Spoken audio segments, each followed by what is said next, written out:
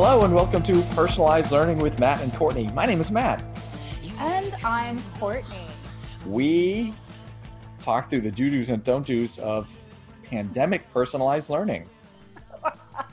Or personalized pandemic learning, whichever one. Which one do you think? That's fine. We're going to talk today about a framework for returning to school, which I know a lot of states are doing at this point. There are so many. And this is about the time. Now that school is done. There's almost 50. There's almost 50 states. I would agree. And no, there are 50 states. There are almost 50 frameworks. Well, I would say there's even more than that because there are more than that. Yeah. I was watching one yesterday for San Diego Unified School District. Yeah. Which was like a 3-hour YouTube video. Wow. Which was, it was very long, but looking at what the actual framework for them compared to the one that we're going to talk about today, which is the state framework for Maine, they're basically the same thing. And they're all the same. Well, I would say to some extent, they are all very much the same because they are all based on CDC. Yep. You know, at the core, it's all based on CDC or World Health Organization recommendations. Yeah, big sweeping gestures. They're all the same. The details may be a little bit different depending, but to be honest, as I was looking through the San Diego one, there's a lot of details that are exactly the same type of thing.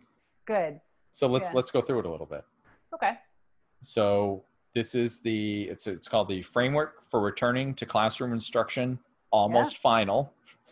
Oh, well, so here, almost final. So I was privileged to be a part of the group that advised on this and helped write this. It was a large group, lots of representation from all kinds of groups and stakeholders. And anyway, so I can add in some perspective in different places. And I guess, and one thing I do want to say is that from the beginning, Commissioner Pender-Makin and the group were all pretty clear that this will never be a final draft. Right. I think that's a good way to put it. Yeah, it can't be because things are going to change.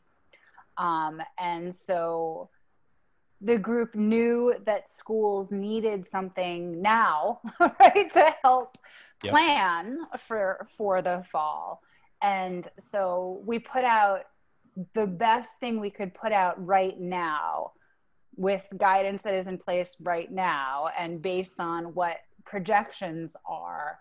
And the huge caveat is this is all subject to change at any moment. Yep. Which is awesome. Which is awesome. I know, since at this point we're about 9 or 10 weeks away from schools reopening for learning. Yeah. And in those, just think about 10 weeks ago from right now as we speak, it was like the beginning of April or so when we were 2 weeks in to this closure, which seems at this point like 10 years ago. It does seem a really long time ago. Yeah. Wow. So 10 weeks from now, it's going to be completely different. And I like how you mentioned that this is never going to be final.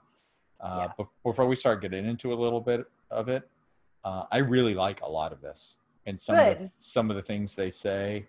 And I wish they were a little more bold at saying some of these things, but I understand why they didn't. I guess we'll talk about that as we go. Yeah, well, I think one thing to understand about Maine, and I don't know California well, or actually many other states well, because I live and work in Maine in the education field, is that Maine is a very high local control state, and the Department of Education has very limited ability to make like declarations or like requirements or rules, right? Yep. Especially around anything like this. So which is why if you've been following in Maine at all, there's a lot of like recommendations, right? Mm-hmm. A few things have come out as executive orders. So like if anything is going to be kind of mandatory, it would have to come out as an executive order, basically. Which is why it doesn't feel as bold as perhaps some people would like it to be. And I think that that's true. I think that there are a lot of people who would like some language to be bolder, and all along the way would have liked language to be bolder and more straightforward. But that's just not the culture in Maine. So I think one of the things when you mentioned about how people think it might be bolder, I don't think it's necessarily even some of the more progressive educators that would like to see some aggressive types of change. Yeah. I worked in a small district in Maine where a lot of this work that would have to be done and the training and the preparation is put on a district, of course. Right. And I came from a district where there were basically 2 people in the central office. Right. As opposed to your bigger districts, which has different departments of, transportation and health and, nutrition and curriculum, et cetera. So there's more people. Right. But I think the smaller districts would have liked to see more. This is how you do it. Oh, absolutely. And I think the state will be more involved in that particular case, which again, as you said before, hasn't really happened in the past in Maine, but I think it's the time where it's time for them to step up. And I think they've done a pretty good job with it. Yeah. So yeah, agreed. Yeah. It isn't necessarily people saying like, we want you to say no more grading. No, it's more along the lines of people saying like, can you lay this out specifically for us so that we don't have to make the decisions? And it's like, well, if Maine had operated that way for 200 years, maybe, but we haven't. So that is true. That is true. So we're going to start today with this framework in part 3, which is about academic programs and student learning. Great. The first 2 really talk about physical health and safety, and then social, emotional, mental health considerations, which are super important, but not really aligned to what we're going to talk about today. Right. So, come on, guys. When you think of us, we talk about instruction and curriculum. So that's where we're jumping. So the first one, I'm going to say this has an A, B, C, and D parts, plus further considerations. So the A part talks about engaging staff in professional development over the summer in preparation for remote, in-person, and blended learning models. Yeah. Yep. To me, that gives the whole game away right there. Well, we are going to have a different way of what school looks like. Yes. Even in the fall. Yes. And you might have some kids in the schools. You might. You might have some kids that stay exclusively at home. You might. And there's going to be a mix all over the place, and we need to be prepared for it. Yes. I do have a question about this as soon as we get through the 3 parts. Okay. That you might have some answers for, and you might not. I might not. I don't know what the question is, but some of the things are. But so what you're pointing out, right? Is it's intentional. Yeah, everyone needs to be thinking about and preparing for all of those scenarios, and all of those scenarios happening all at once, or flowing in and out of them. So this is not just for Maine that we're talking about either. I would say this is. I'd say that's for the world. Pretty much all 50 states and the rest of the world have these happenings right now. Yep. I was talking with somebody this morning, and we also need to be prepared for all 3, because let's just say, Courtney, that September 1st, we come back to school, where everybody goes back to school because the summer has really killed the virus and it's okay for people to come back. And then, all right, I'll play along with this magical thinking. Keep going. And then, of course, since the virus isn't dead, it's just kind of dormant for a little bit. It'll come back in the fall, and there's a spike, and suddenly schools have to close again. Sure. I don't think it's going to be acceptable for schools to say, okay, well, we're out for at least 2 weeks here. We'll figure it all out when we get back, but give us some time to figure this out. No, we've already been through that phase. Yeah, we've done that already. And I was thinking, as I'm reading in the paper the last couple of days about China, and how they did a great job of really tampering it down after they got to 85,000 or so cases. But in the last few days, where schools are open and things are back to normal-ish, they have a big spike happening in Beijing. And I read this morning that they're closing the schools for at least 2 more weeks. Yeah. After they've been basically fully open. Right. And I am pretty sure that some of those scenarios are going to happen in the United States at some point. Oh, yeah. So we do need to be prepared for all three. Right. And I'm glad it's right there that you have to prepare for all three. You can't just hope for the best and prepare for that only, because school is going to be different now. Yep. So here they gave some options on how to do some of those things before I get to my big question. Okay. The first one is about, go ahead. You're on B now. Well, kind of. A talks about accessing free webinars and live sessions on remote learning and blended learning. That's pretty straightforward. The DOE is going to offer some things, and I think most districts can help with that. Create a planning team for instruction to draft curriculum plans for rapidly transitioning between possible scenarios. Love it. And the last one talks about, I think this is where I would have liked to see this in bold. Encourage visionary risk takers to create non-traditional models and plans. This is a time for innovation and big thinking. Yeah. Totally agree. Yeah. Totally agree. School's different now. 100%. Well, yeah, this is our line of the whole thing. Agreed. Right, I totally agree. That I was talking with somebody this morning, and basically nothing is off the table. No. You have an idea that might engage and help your learners. Try it. Yeah, spit it out, share it. Right. Don't just try it, share it. Because somebody may say, oh, I don't really like that, but I could tweak it and do this with my kids. I like that. And I like that's right out there. I guess my question on this whole part, and this is where I don't know if you can help me or not, engaging staff in that professional development, how do we pay our staff to do that? Because teachers are basically off contract at this point. Has there been discussions about any like supplemental budget type things to help districts? Because districts already have their budgets in line at this point. Right. Yeah. You know what? I don't really know. I mean, off the top of my head, I can say that some districts have this line already anyway, right? For paying some, not all teachers, but for paying teachers for professional work over the summer. So there's already some districts who are positioned to do some of that. A lot of districts ended up not using their professional contract days at the end of this school year because everyone was just done. Yep.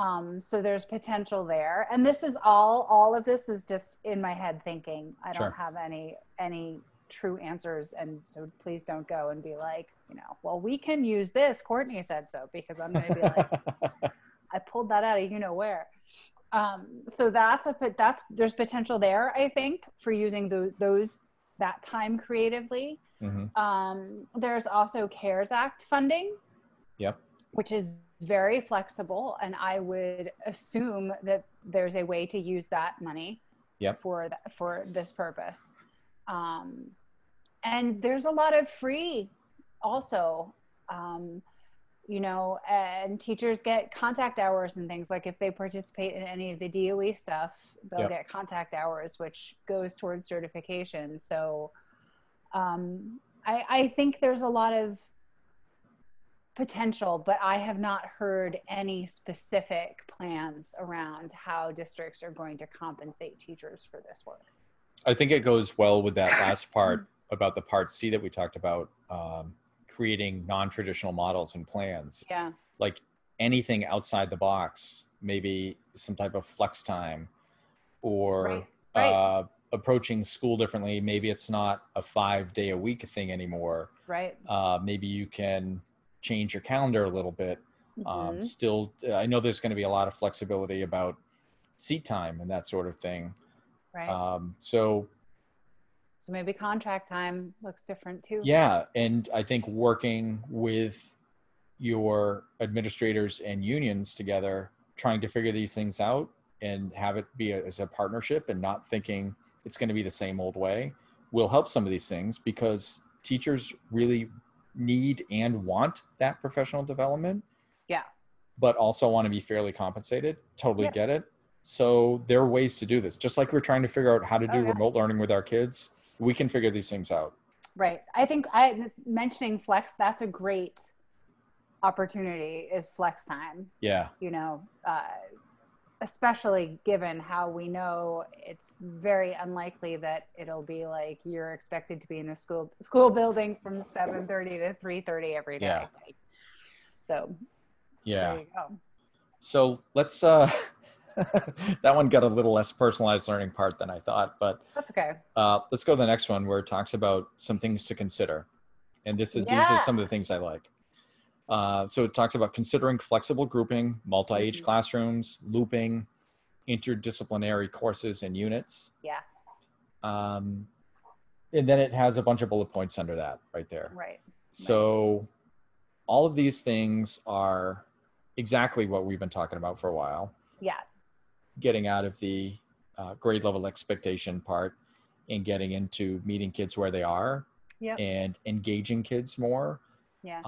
And I like the flexible grouping, and the looping talks about when students have the same teachers year after year, or a couple of years anyway. Yeah, a couple of years, yeah. But multi-age classrooms, I think, are happening more and more, and especially the interdisciplinary courses and units. Yes. I think that is a key, right? The biggest piece that people were really talking about. Okay. How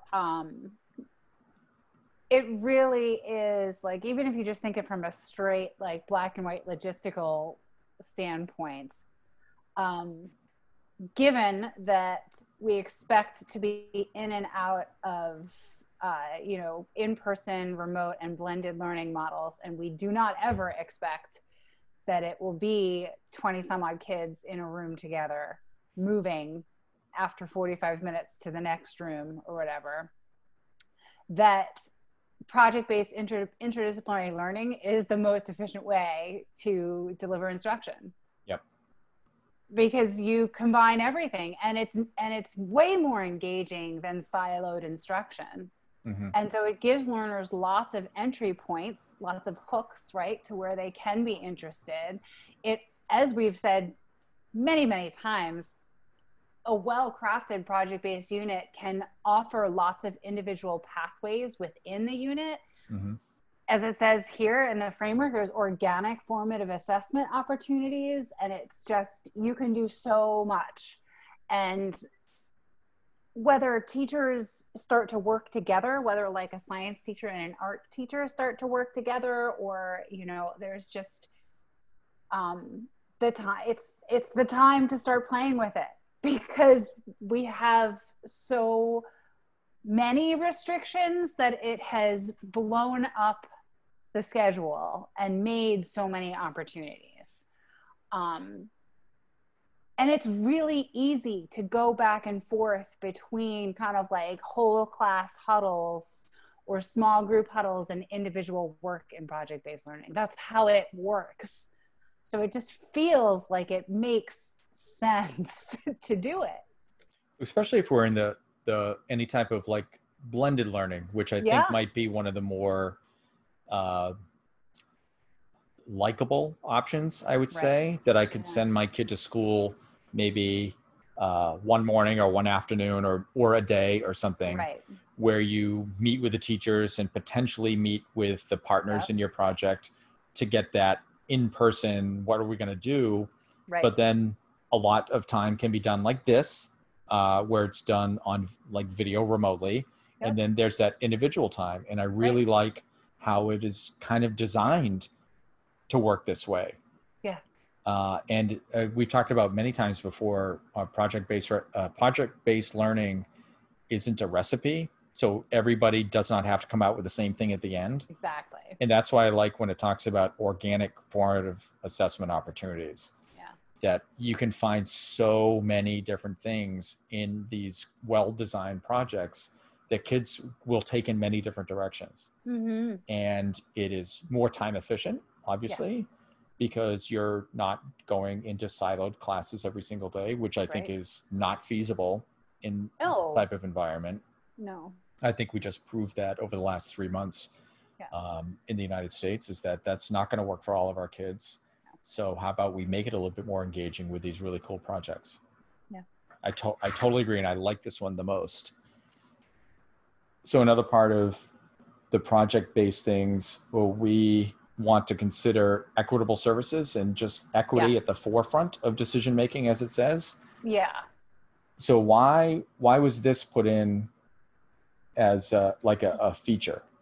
Well, because well, because the COVID situation has highlighted the inequities in our systems in a blaringly obvious way, and it would be irresponsible to not have an equity lens moving forward. And I think a lot of people are still thinking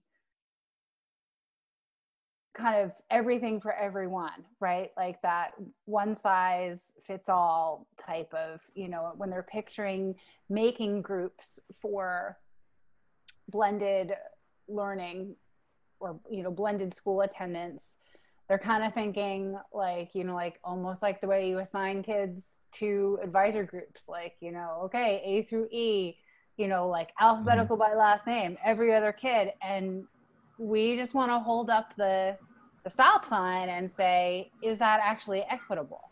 Right.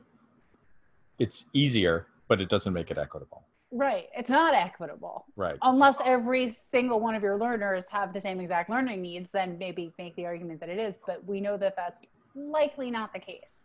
Right. And so why not does every kid have to have, like, if you're in a situation where there's limited amounts of in-person contact with teachers for instruction, does every kid need the same amount of instruction with the teacher? Right. Are there some kids that should be in every day if it's for 2 hours? Are there some kids that really only need to come once a week for a couple of hours? Like, think about it that way. Think about it as far as the lords of the needs, the lords of the needers. The lords of the needers. Yeah, that's. I think that's a good way to frame that, is that we just don't have these three types of learning, whether it's in-person, blended, or all remote. We need to think about what's best for that particular kid.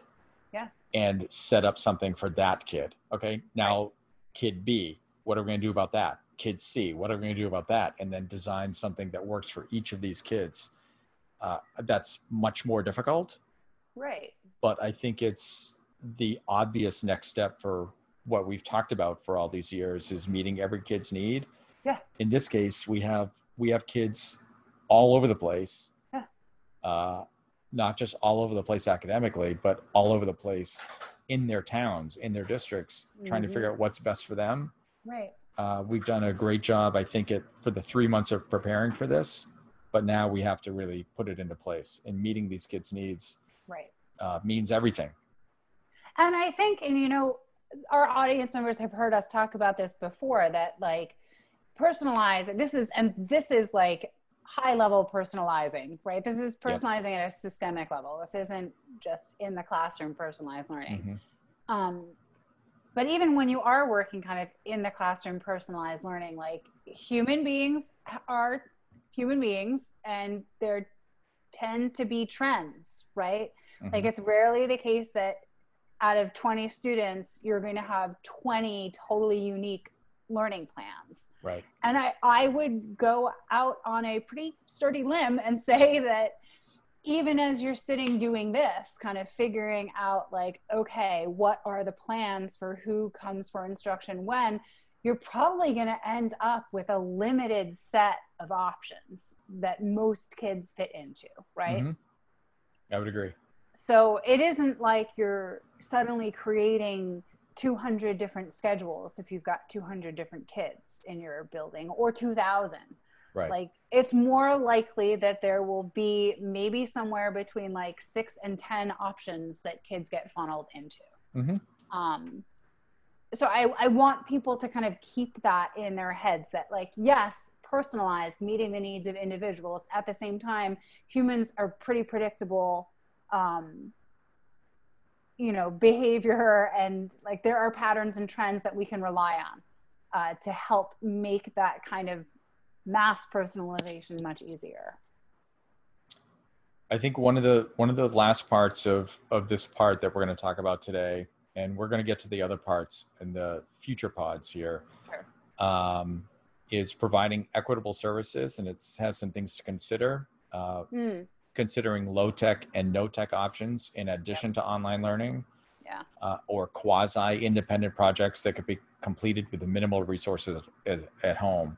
Yeah. We know that the kids have different situations at home, different supports at home, but it doesn't mean that some kids get to work on the computer all the time and those other kids get worksheets.